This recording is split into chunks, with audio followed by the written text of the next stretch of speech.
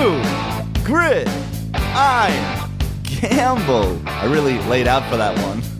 I'm joined by two members of the collective. The disciple is not with us, but we have Donnie, DP Peters, and the resident moose himself, Mo Nawara. We are alive, we are potting, and we do apologize for not joining you since before the Super Bowl. But, you know, life happens. And honestly, besides free agency and the draft, which we don't really cover that much anyway, not much football going on. But OTA started yesterday. The new season is going to creep up on us sooner than you think. So we're going to take today to get things going again, and we'll be weekly, I believe, moving forward, or at least trying our very best to be as we preview and then enter the 2019-2020 NFL season. Mo, DP, good to talk to you. Mo has been on a tear. I don't know at what point in his poker tear we were at last time. I think you just busted heads up prior to the Super Bowl, Mo. But you've since shipped a ring. You're crushing skulls. What's it like? What's it like to be Mo Nawara right now? Life's good. What can I say?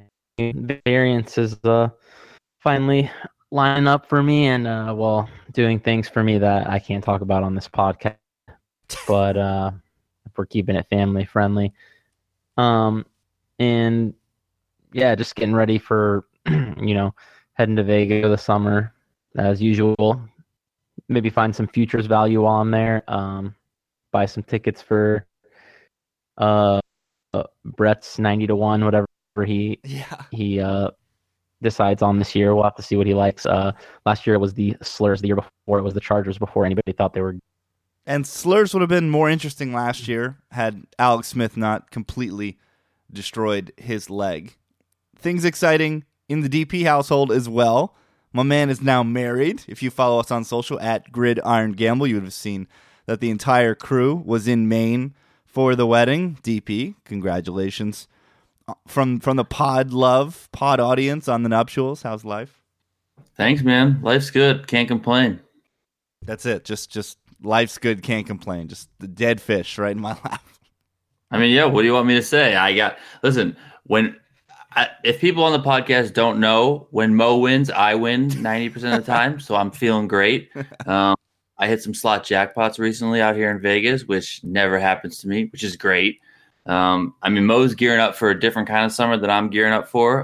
Both going to be out at the World Series of Poker, but his role is going to be a bit more intensive than mine is, but still very much looking forward to that. I hadn't covered a World Series of Poker in my last one was 2016. I can't even remember. But I'm like a weird person, and I really like to get out there and get into it. So I was gonna say you want to switch roles with Mo. Like you want to be grinding 15-hour days on the Amazon floor. Like that's what you're yearning for.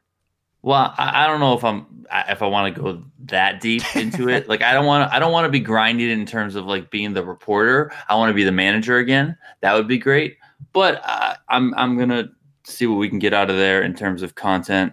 I feel like poker content. I mean, listen, Mo does great stuff when he produces content. I mean, we've talked about this separately before, but I feel like he gets a little bit misused at times. But my goal is to basically shit on all the content for the summer. Oh damn! I just want to produce the best content and get out there and do as much as I can. So we'll see. I've already planned that it's going to be about 4 hours of sleep every night for 50 days. So let's see how that works. Yeah. The talent wasted on live updates is sad, for sure. Anybody can write a blurb, but I've always enjoyed. I mean, the GOAT article that Mo wrote was on the serial railer, the man who showed up every summer, the high school teacher, can't think of his name, the ultimate sweater, but he's not been around recently, right? I'm worried about my man. Not really, yeah. But that's going to be Donnie in 20 years. That's why Donnie was so interested. Just stalking the rail with his cooler full of sandwiches and drinks, just silently watching as people waste away at the World Series. Legendary stuff. So yeah, be sure to check out these articles that Donnie is saying are going to be amazing over at Pocket Fives. They are also a part of the RG family. Also, check out all the great stuff they're doing at sharpside.com. Make sure to download the Sharpside app, both on iOS and Android. It's a great way to track all of your bets, and you can participate in the leaderboards. I know they have some great giveaways and whatnot, so check that out. Sharpside in both the Apple and Google Play stores. All right, let's quickly go back to early February. It wasn't a fun game. I feel bad for the majority of Americans, or even beyond that. Speak for yourself. Beyond that, citizens of the world that had to sit and endure a 13-3 slobber knocker from Atlanta, Georgia. But ultimately, it was DP's New England Patriots who once again lifted the Lombardi Trophy. They beat out the Rams, who seemed wholly unprepared for the game, did not know when to switch styles in the fight, and just kept throwing the same jab combination as they intended to before kickoff, and it ultimately was their demise. Mo, you and Brett had the Rams going into the game. Just quickly take us back. This is an ultimate first take topic, but the Rams lost that Super Bowl more than the Pats won it, right? Yeah, that was just what's his name? McVay got just pantsed on national television and embarrassed. I just don't even know what to say about that guy. I think he must be the most overrated coach. I mean, Rams had such a talent. Shit the bed, and he shit the bed last year too against the Falcons. Yeah, I got wrecked pretty hard. Rams -2, and the sad death of my Rams 14-1 positive EV future. But luckily, I killed on props, so got some of that value back for sure. Definitely a large amount, to be honest. Just when you're firing the sharp side of most of these props, you're usually going to be on. Obviously, every under came in, so was just firing mostly unders there, and yeah, the props cleaned up. DP, McVay got pantsed. He allowed himself to get pantsed, but the pantsing, if you will, was done by the GOAT.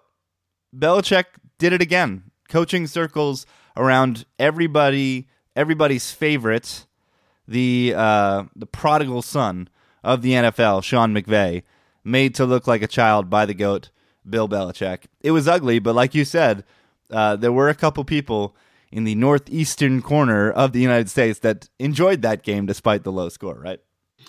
Yeah, definitely. I mean, I was thinking about this podcast and prepping for it a little bit, and I was trying to think back because I knew we were going to talk about the Super Bowl, and I was like, man, there was the one drive when the Patriots scored that was exciting, from an entertaining perspective, and I couldn't think of much else. I mean, yeah, Stephon Gilmore had that game-ending interception, but even that was it was kind of whatever.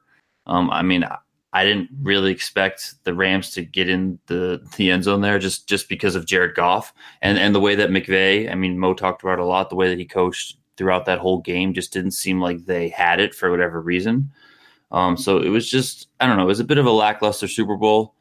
Not that fun. Obviously, it's good for a Patriots fan like myself for the team to get the win. Don't get me wrong, but just thinking back on it, it wasn't great. It wasn't really that good in any sense of the way. I mean, the Patriots won by defense and running the ball, which is not the Patriots' MO for the last 20 years, which is really interesting. So I think it's going to be interesting to see how they are going forward. It seems like they're going to be more defense and running the ball. And listen, if that's what Bill Belichick is going with, I mean, he's like the ultimate amoeba when it comes to being a coach. He can adapt and he can do anything, unlike what Sean McVay did. And now I'm left with kind of some questions on Sean McVay. I mean, yeah, he turned that team around after Jeff Fisher, left it as a dumpster fire, and he brought them to the playoffs twice, and now he's brought them to the Super Bowl. But what is he ultimately? Is he just like a really good regular season coach that gets his team high flying, but then, when everything matters, he can't pull through? I mean, still getting to the playoffs one year and then getting to the Super Bowl the next year seems like the progress is in the right direction. We just got to figure out if he's able to take that next leap, because it seemed like when he was matched up with the Titan that is Bill Belichick, he was not in the same ballpark whatsoever. Which, to be fair, is the case for most coaches that face off against Belichick. They either don't have the pieces to compete with him, or they don't have the wits to counter any of the moves that he makes. Honestly, this game got exciting to me at the beginning because I was obviously anti-sweating the Patriots.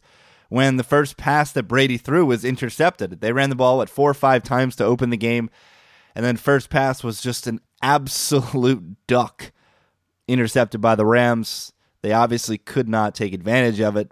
And then the rest of the first half, I mean, it ends 3-0 first half. I mean, just and then we have to watch Maroon 5 at halftime. I mean, just about the worst start to a Super Bowl possible. You talked about the over under. It was super high. Yeah. You know, everyone's like Rams Patriots. Here we go, 75 points. Yeah, it was one of the highest ever, right? Was it in the 60s, low 60s? I mean, this is another spot where, like Mo said, you know, you kind of always want to bet unders if you're just blindly betting. I mean, this was, you know, it's the biggest game of the year. These players are probably going to be a little bit tight, at least some of them, especially on the Rams side with lack of experience in this spot. That game is just a monster in and of itself with the way it plays out. So taking the under when you think that these teams are just going to go off. I mean, the Philly and New England one was such an outlier that I think people just look at that and they're like, oh my God, 95 points. Let's go nuts. I'm trying to look up the total now. ESPN has a widget that usually gives you the total. And I think their last number was the live total because it says over under 22. Not possible. Literally not possible. Unless it was the last live over total that was given in the game. I'll check that out in a sec. But so on this pod, we're going to do 56.5. 56, and you didn't even have a sweat. Not a single sweat. It wasn't even. They could have played a whole nother game and not been over.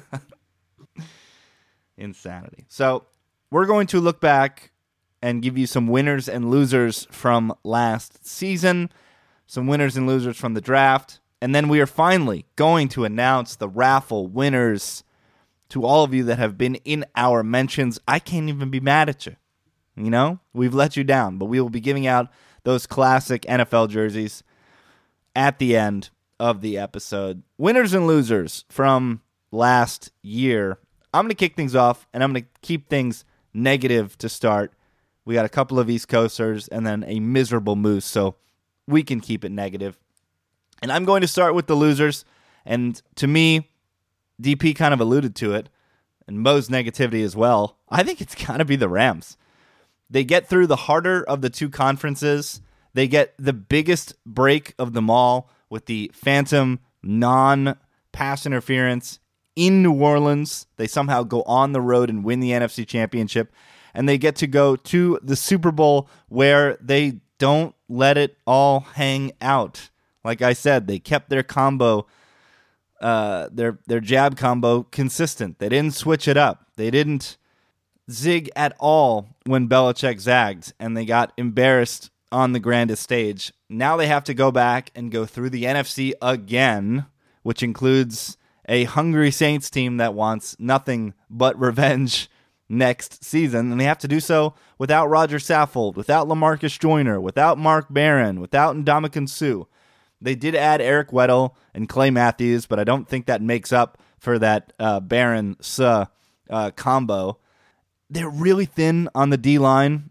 Any injury whatsoever to Donald or Fowler, and their strength is going to be turned into a weakness. And the world knows what we all think about Jared Goff.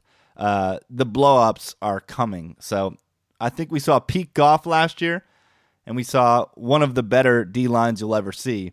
And I'm worried about what regression might look like on this team as other teams around it in the tougher conference may get better. So Rams. Have you heard anything about Todd Gurley?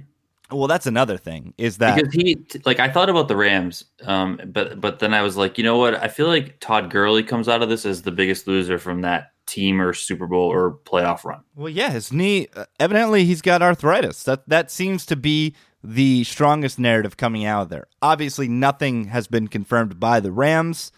It does not behoove them to confirm any injury speculation, nor Todd Gurley, for that matter, to come out and say that I have a debilitative injury on my knee. But all of the speculation, and how could he not be injured? How can no one with a rational mind chooses to give CJ Anderson that much work that late in the playoffs, whether it be the conference championship or ultimately the Super Bowl? Like, if Todd Gurley is healthy, then you're giving him the rock. I don't think it was a choice of he's playing bad, right? I think he has to be injured.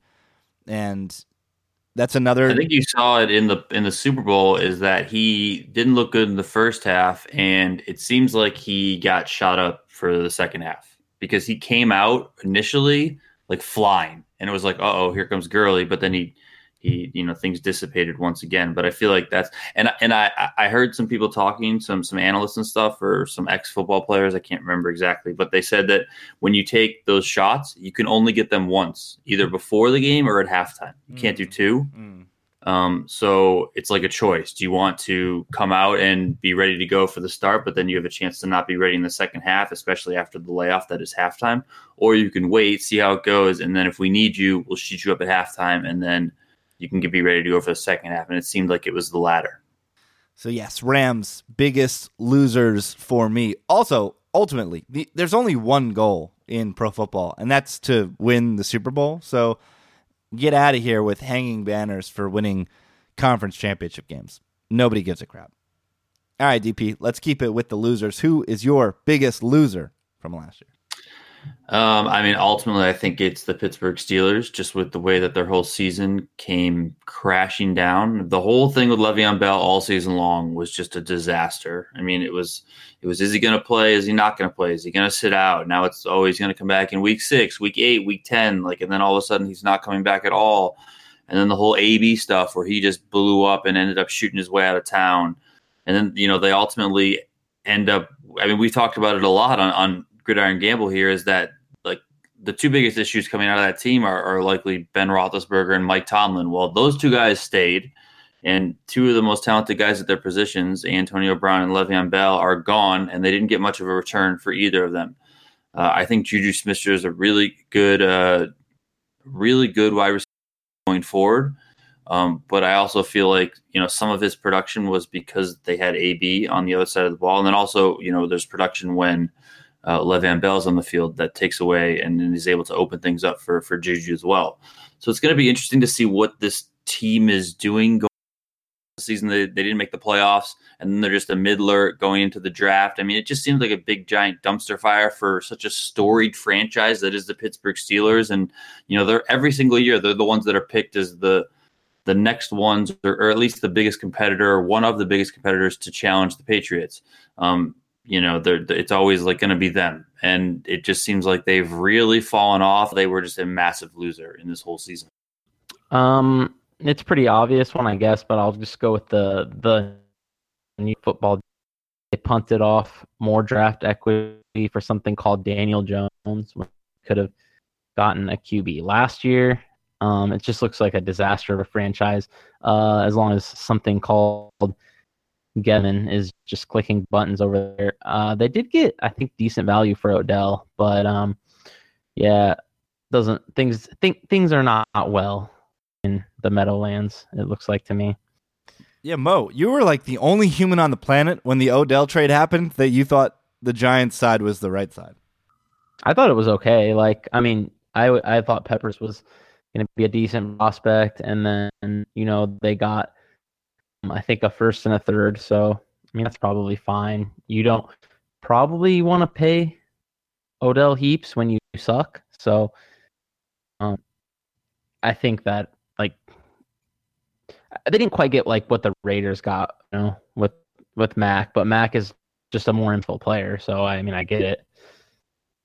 Fair enough. All right, let's get positive. I just don't understand. I feel like I like the Giants side a little bit, but I also don't understand what they're doing. That's the issue. You're drafting a really young running back who's super talented.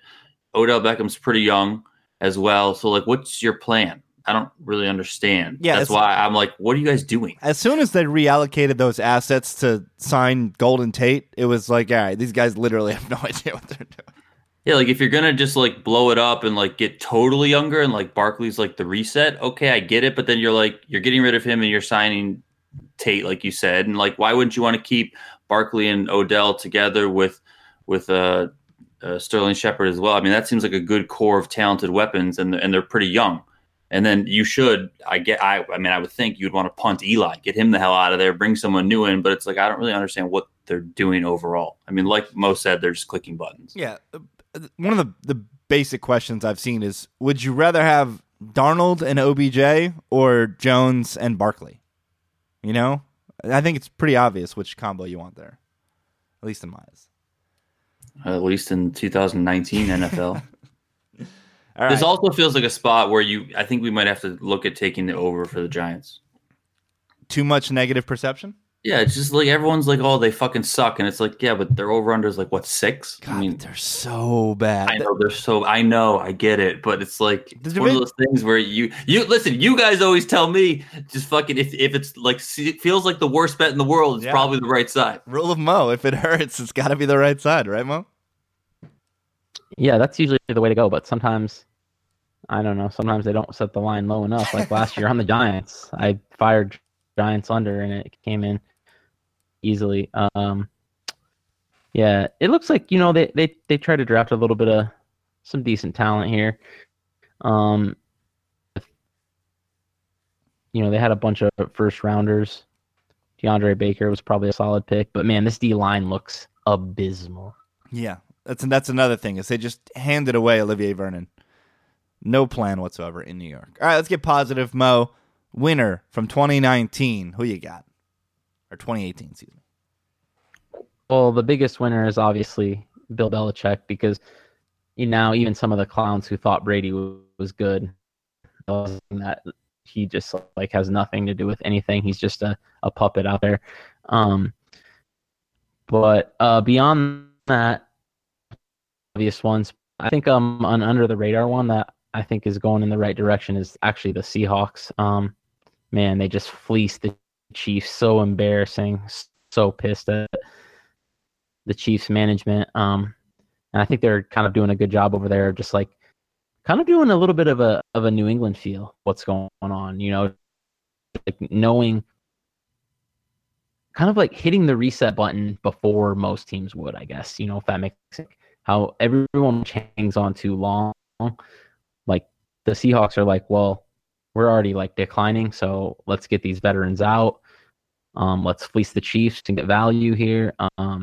Gather some more talent and like start building toward the next good Seahawks team instead of hanging on to the last good Seahawks team as long as they can. They got big value on DK Metcalf in the draft. He was projected to be a first rounder in most drafts. I think they got him in the third, or end of the second, something like that. So, I think they're probably going to be competitive earlier than they would have been if they weren't making some of these moves. And nobody develops talent like Bill Belichick and Pete Carroll. It's the one thing I banged the table about last year. As soon as the Hawks showed early on in the season that they were going to be a competitive team, I said it a million times. The Legion of Boom was not made up of first and second rounders. Those were fourth, fifth, and sixth rounders back there. So Pete Carroll continues to develop talent, continues to take mid, late, and even undrafted players and make them starters. So yeah, just getting rid of some of the older guys, clearing up the cap a little bit and resetting. I think Pete Carroll is very confident in his abilities to find some talent, plug some holes, and keep the team competitive while they're restarting. They don't have to bottom out like some of these other awful franchises.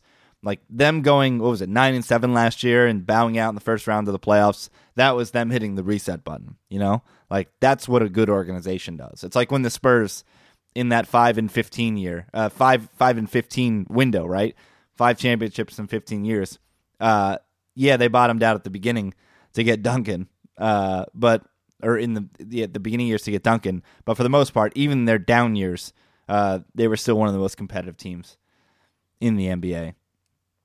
DP, positive last year. Give it to us. So I got two, but the first one's the Colts. I feel like that's too obvious, so I'm just going to kind of gloss over it quickly. I mean, I feel like the Colts took a big leap. Andrew Luck looked all right. That defense looked really good last year, and Frank Reich at coach looks like he's kind of that next big thing. So we'll see how that plays out. I know it was only 1 year with Reich as the head coach, so we'll have to see how that works this upcoming season. But I know they're certainly a darling going forward, so it's going to be interesting to see what happens with them. I think they were a little bit of a winner last year, but ultimately he lost in season, but I think he won in the overall picture, and that is Aaron Rodgers, because Mike McCarthy is out of the damn picture. Matt LaFleur comes in as the head coach there up in Green Bay. I feel like this could be a huge FU season for Aaron Rodgers. I feel like he kind of plays with that chip on his shoulder at all times. I think you saw the negative side of the chip on his shoulder last season, especially. And if you read into any of the stuff that's come out, with the relationship between McCarthy and Rodgers, I feel like, he was like, screw this guy. I'm just going to kind of do my thing, get through the season, and then get this guy out of town. And now, Rodgers has to prove that he could be good without Mike McCarthy, because if he has a shitty season, people are going to look at it and say like, oh, well, maybe they should have kept Mike McCarthy. I feel like there's a lot on Rodgers going into this season, but I feel like he's someone who, you guys both know, he's supremely talented, and he can certainly do his thing on the field. So I feel like this is going to be a really good spot to, pounce on a lot of different Packers stuff, win totals, whatever it might be. But yeah, I think he's a winner overall, just given the fact that relationship is now no longer there between him and Mike McCarthy. Someone told me Rodgers is 12-1 for MVP. Wow. If that's the case, fire. Just go put the house down. Yeah. Yeah. I was also thinking like, why can't the Packers go on and win the Super Bowl? That's probably a really good price. Aaron Rodgers is as good as they come. Let's get in there now. I'm really interested from the Packers from a fantasy perspective, because they didn't add a single wide receiver this offseason. They're rolling with, obviously, Devontae Adams, but they're rolling with those three sophomores: Marquez Valdez-Scantling, Equinemius St. Brown, and Jamon Moore, sprinkling some Geronimo Allison. Like, those are the 5 guys they're going to roll with, which is interesting to me. It was Scantling who led the trio of rookies last year in targets, followed by ESB. So interesting from a fantasy perspective. One of those guys is going to have a monster year, I think. And it's going to be one of those things where I think whichever one you can get late in drafts could be a Geronimo Allison or a Jamon Moore. One of those guys could end up being a wide receiver too that's like a league winner next year, especially if they spread the ball around as much as promised from this LaFleur offense. But then again, the Titans sucked last year, guys. Like, are we really that pumped about LaFleur? Yeah, but also, I don't really put too much stock into who's the quarterback for the Titans. Right, but it wasn't just the quarterback. The offense was unimpressive. It was not It looked like the same stupid smash mouth crap with, I'm blanking, running back, Alabama, big guy, 22. Can't think of the kid's name. Yeah, I can't think of his name either. Jesus. Derrick Henry? It's made. Derrick Henry. It looked like the same Smash Mouth. What was it? Exotic Smash Mouth. That was the coin termed 2 summers ago. It looked like the same crap. So I don't know. I'm a little reserved, but they have the GOAT at quarterback, so anything is possible. I'm going to make Mo very angry with my winner from last year. And I gotta say, it has to be the Kansas City Chiefs, guys. Yes, the season ended in disappointment. And yes, I'm grading this before the Frank Clark trade that Mo alluded to, which I did not love. But guys, it was confirmed that they have a generational quarterback under center, and they have him for 2 more years on the rookie scale, and then his 5th-year option is going to be like 50% of market value. So they have an absolute steal at the quarterback position for the next 3 years. Let's see what they can do around him. Again, don't love the Frank Clark trade, but just with that starting point alone, Patrick Mahomes for free for the next 3 years. Mo, Chiefs, massive winners. No, not at all. Why? I'm kind of with Rich. As long as they is just go ahead. This team is just going to be the Packers of the last 10 years. Like, we'll bink one Super Bowl, but it'll be through stumbling mismanagement of everything on every level, just because the QB just drags everybody to victory. Like, I just am. They had a chance to just set everything up to be elite for 10 years, just making Redskin moves left and right and just like punting off value everywhere. And they might get away with it. Like, just like the Packers got away with it with Rodgers and just winning 12 games every year and winning a Super Bowl. But it's not going to be as good as it should be, just because clearly management is completely branded. Again, didn't love the Frank Clark trade, and they could screw this up. But man, do they have a massive head start by having the quarterback problem solved for free over the next 3 years.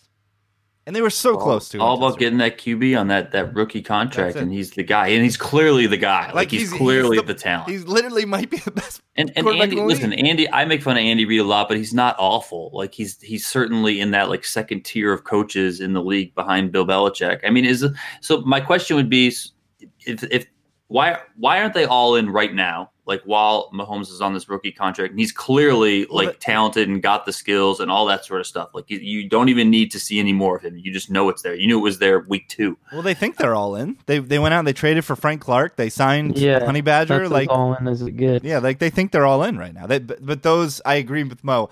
I didn't love the Frank Clark trade, and Honey Badger, whatever. But to them, their mentality is they are all in. They're getting older guys, and they're paying a premium for them to try to set up this run that's going to happen in the next couple of years.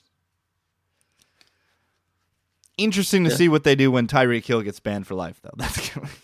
That'll be interesting as well. Get all the Sammy Watkins in Dynasty. All right, draft. Let's go losers again. And, we could just pile on with what Mo said and just destroy the Giants, which has been done a million times over. I think my favorite thing about the Daniel Jones saga, my favorite stat was one of his final games last year, not the final game, but a later game, I think perhaps in October or November. He lost 52-7 to Wake Forest. Come on, man.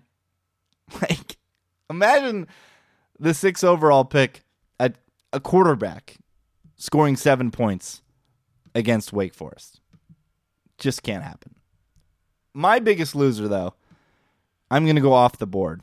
How about the Houston Texans? So the Texans going into the draft had one objective, one very simple, singular objective. Let's get guys to protect Deshaun Watson. It was their biggest deficiency last year. They're very solid everywhere on the football field except for on that offensive line. They've got 8 picks going into the draft, 3 in the top 55, 4 in the top 86.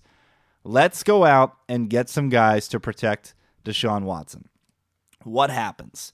They sit and wait. Their pick is number 23, and ho-hum, the Eagles trade right in front of them at 22 and take the top tackle in the draft, Andre Dillard.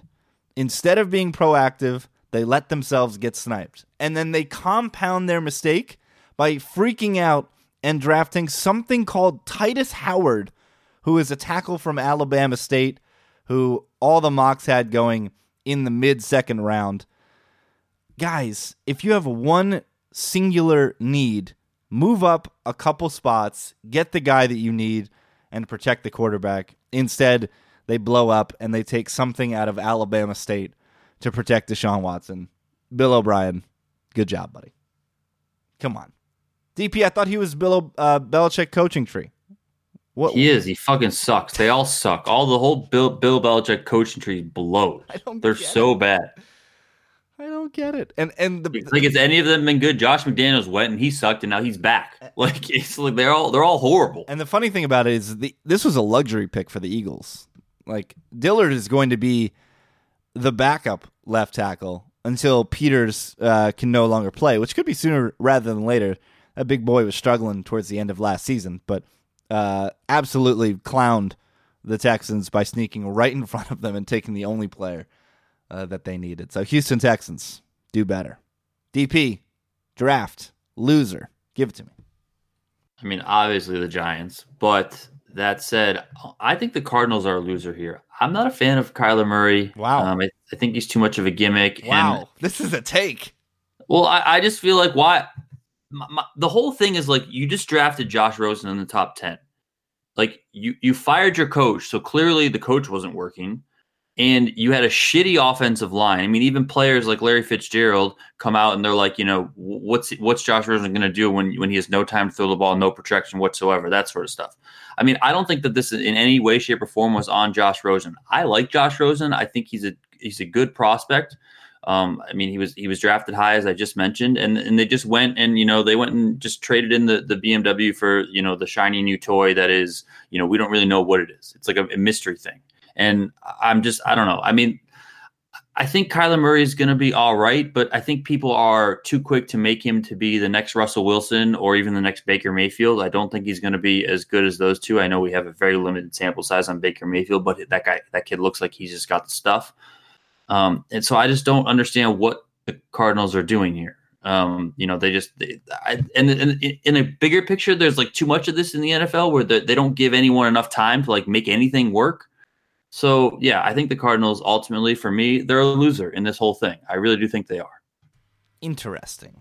I don't know. I saw a lot of Cardinals' best grade from the draft, which I didn't like because I don't think people were including the Rosen trade in their grading process, which the Rosen trade was a loss for the Cardinals, without a doubt. They did not get proper value for a guy that they just took top 10 in the draft. So any grading of their draft process needs to include that trade, which is a massive ding. That being said, I'm a little more bullish on Kyler Murray. I think where the NFL is going, the rules protecting the quarterback, the openness of offenses, I think Kyler Murray will have an opportunity to be great. But again, I'm not an unprofesh guy, so I will turn to the man that watches more unprofesh than either of us, for sure. Mo, thoughts on Mr. Murray? I'm not really a fan, but it takes a lot for me to be impressed by most unprofessional QBs. I don't. It's just hard to imagine that's the size of a cornerback being able to just like find receivers and succeed. So I'm pretty. That being said, I actually had the Cards as a winner because of Curry, but I liked some of their other picks. Something Andy Isabella about him. And then Murphy, big one for me. I mean, they got him in the second round when he was like projected to be top 15 in a lot of drafts, I think. So, and then Hakeem Butler seems all right in the fourth. He was a just super wide receiver at Iowa State. So I think the Cards did a pretty good job overall. Just not like too excited about Murray. Maybe he'll work out. I don't know, but I wouldn't pick him number one overall, but yeah, I like some of their other picks. Yeah, Hakeem Butler was Nerd Twitter's top receiver in terms of composite scores, everybody, and production from college. Hakeem Butler was beloved by the folks that are out there grinding the models before the draft. Mo, we'll keep it with you for your loser. What you got? Well, there's some obvious ones. Pile on. I guess it would be the Chiefs for sure one. Putrid trade, and then we did finally pick. They picked something called Cole. Never heard of it. But yeah. In the second round, I wanted the Chiefs to pick. Obviously, like I was hoping when those corners started falling, the Chiefs would get their hands on one of the corners, or one of the receivers that's actually good would have been nice. Maybe an offensive tackle since they were slipping, but no, something Cole. Yeah, and then something. Man, some of these picks, I just don't even know what some of these players are. And then the Raiders. The Raiders was obviously that was the big one for me. I mean, I just couldn't even believe some of their first rounds they were going with. I don't know what in the world they were thinking with some of these picks, with some of the elite talents on the board, like Josh Allen and what's his name, Oliver sitting there, and then they go with Cleveland Farrell, and then who else? Running back in a first round. Yeah, they take the first running back at 27, Josh Jacobs. Yeah, 24. Then their next was 27, and he wasn't even like one of the top safeties, I don't think, on the board. It's all just a mess over there. It's not going to be unmessy until people who are making a lot of money lose their jobs. Vegas Raiders, DP, you lining up for season tickets? Hell no. Screw with the Vegas Raiders. That might be the biggest loser in this whole fucking situation is the city of Vegas. Oh, wow. That's brutal. All right, Mo, is your official winner the Cardinals, or do you have another winner for us? I didn't know I had to only have one official winner. I got a few. You can sprinkle them. It's fine. Your New York Jets. I like what the Jets did. Big they grabbed Quinnen Williams. A lot of people had him as the top player in the draft, and then the big one for me was in the third round grabbing Ja'Kai Polite, who was he was projected to be like a top 5 pick, I think, early in like the season, and then for sure like a first rounder the whole season, and then he just like blew it at the combine. But man, he's good at football, so how to mine in the third. Then another one is the Raiders. Actually, this is a weird one for me because I actually was pretty low. Like I said, it's hard for college to impress me. Not my own Wayne Haskins really, but I think like gambling on him at 15 is probably be good. A good pocket passer. Like he's actually the type of QB I usually am a fan of. But man, he's just so putrid when under pressure. Just like everything goes out the window. So I don't know. They're going to need to get a really good O-line to make it work, I think. But I think gambling at 15, those teams are treating QBs nowadays, like how many resources teams are spending to trade up to get QBs. The fact that they didn't stuck at 15 and still got a guy that some people had as the top QB in the draft. I think I would have rather gambled on him, Murray, to be honest, just based on his pocket passing. But I thought the Redskins did a good job there. Just not like blowing their loads and just like moving up the draft for no reason, as it turned out. Yeah, you stole mine. I'll skip DP for a second. I think the Slurs are the winners from the draft. Again, the cheat code is competent to good quarterback on the rookie scale. It's hard to go out and have a plan and do it. Like you said, the Slurs, they didn't trade up. They stayed where they were. Haskins fell right into their lap at 15.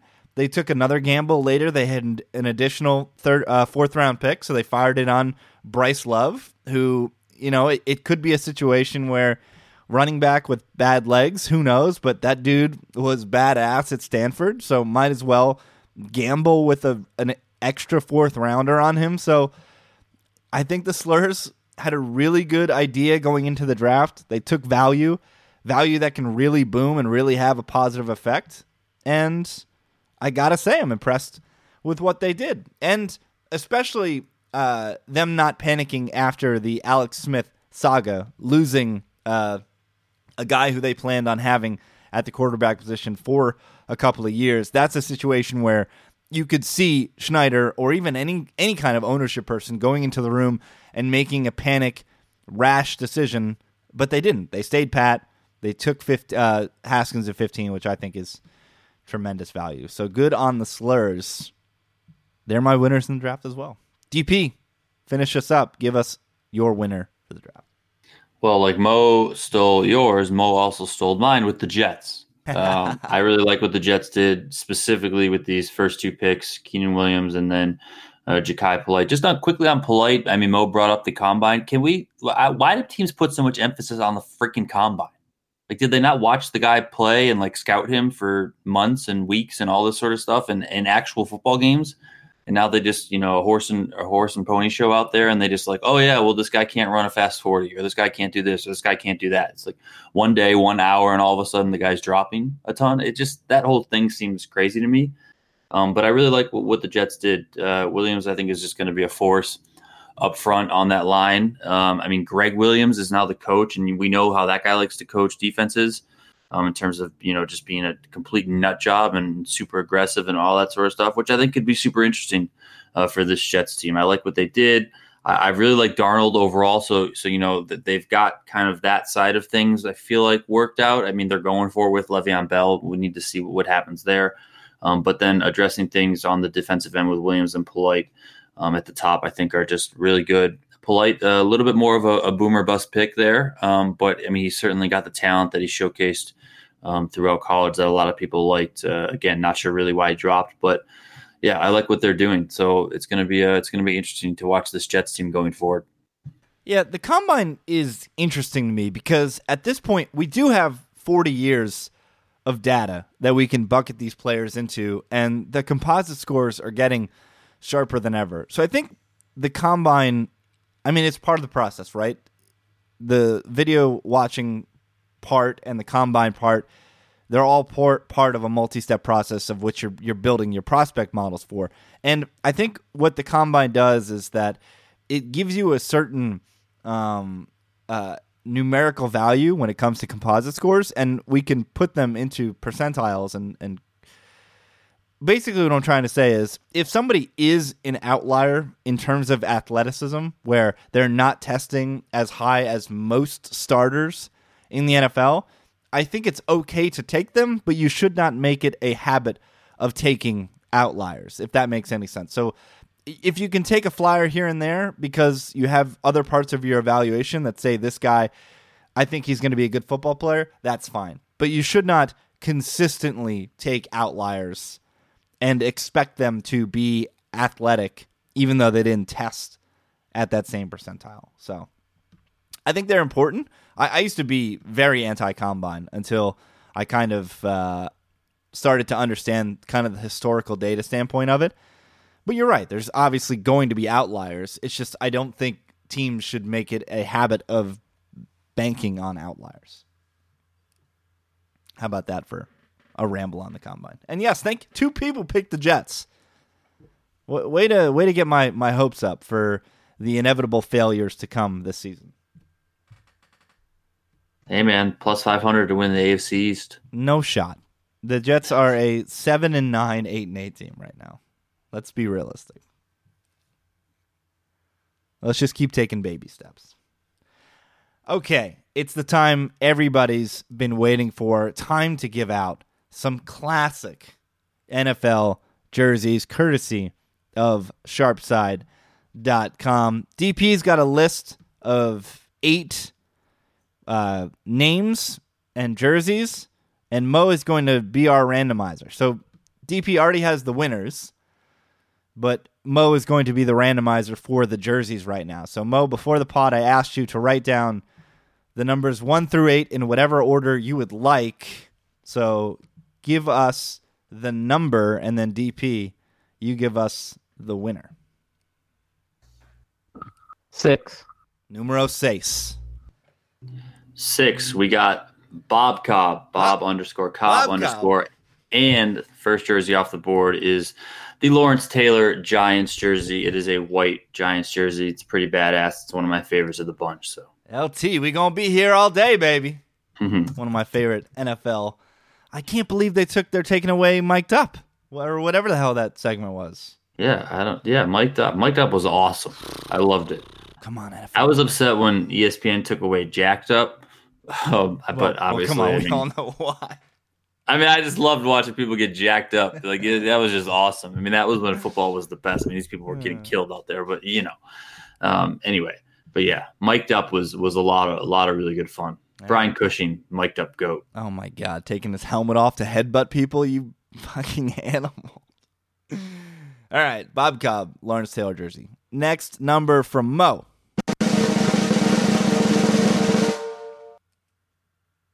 2. Número dos.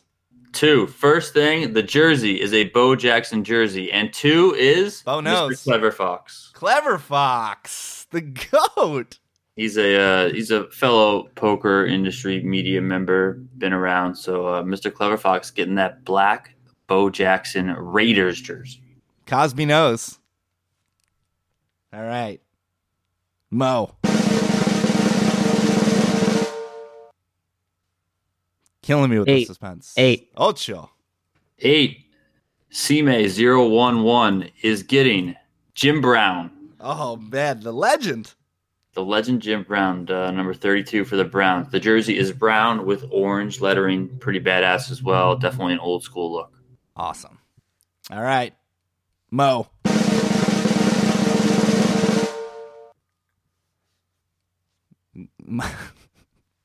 Mo. 1. I said 1. Your internet sucks. Uno. Yeah, you weren't there, man. So this jersey is Rich's guy, Mr. Joe Namath. Yes. This is going to number 1, G Money. G Money. Enjoy that number 12. The GOAT, Broadway Joe Namath. It doesn't come with a fur jacket, though. Oh. Does it come with swim trunks that you can predict a championship with? Poolside. It comes with hitting on sideline reporters. That's what it comes with.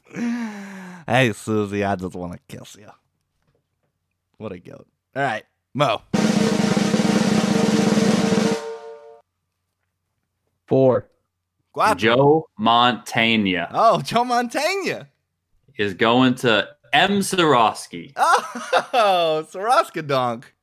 who, by the way, just speaking of these raffle tickets, M. Soroski is I think he's batting 100. He might even be batting 110 when it comes to picking raffle tickets. I mean, we might need to consult with him ahead of our picks next year for the Super Contest. I have a chat with him called Degens. That is the name of the group chat. So I'll just have to funnel in whatever he says into the podcast moving forward. How many we got left? I've not kept count. This is a plus. 3 left. We have one sec because I just 3 Moss. What are the we have jerseys? Barry Sanders Barry. left. We have Walter Payton. Barry Sanders is going to be the next one. Then we're going to do Walter Payton, and then we're going to do Jerry Rice. So those are the 3 that are left. Legends. All right, Mo, let's go. 5.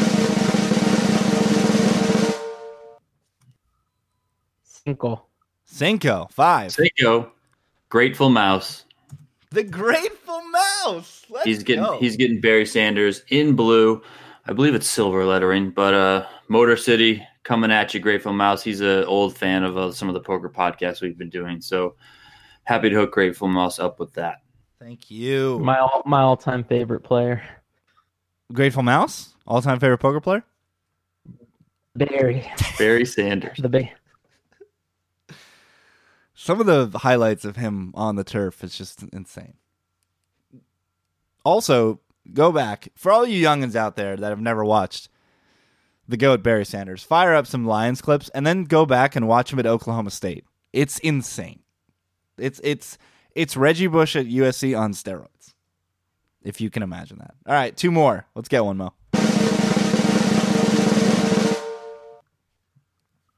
3. 3. Number 3 is Ricky Shepard, 13, and he's getting Walter Payton. Ricky. Poor Walter Payton. Walter Payton, another freaking classic jersey. I mean, these jerseys are pretty classic. How do they give the ball to the fridge? That was so... Because he was 600 pounds? That was so brutal, though. Get my man a Super Bowl touchdown. Poor Walter Payton. All right, the last one, Mo. I have not been counting, so I don't know the number. Let's do it. It's the only one left. 7. It would have been great if you gave me a different number, which I was waiting for, honestly. 11. Yeah, 11. 7 is Jason M. Elson. Jerry Rice, 49ers jersey in red, coming your way. Well done, gentlemen. Everybody who sent along their picks throughout the season, we thank you. Your support is amazing. If you heard your name called, reach out to DP. I'm sure he'll be reaching out anyway to get your shipping information and get these classic jerseys. Like I said at the top, we are aiming on weekly from here on out. And then when the season gets here, we'll be doing 2 a week at least We're back in the Super Contest already. Oh, yeah. Just so everyone knows. We're in there. What number registrant were we? I think we were like number 4. Number 4. And there's another contest in Vegas that we're keeping an eye on that we might be diving into. Yeah.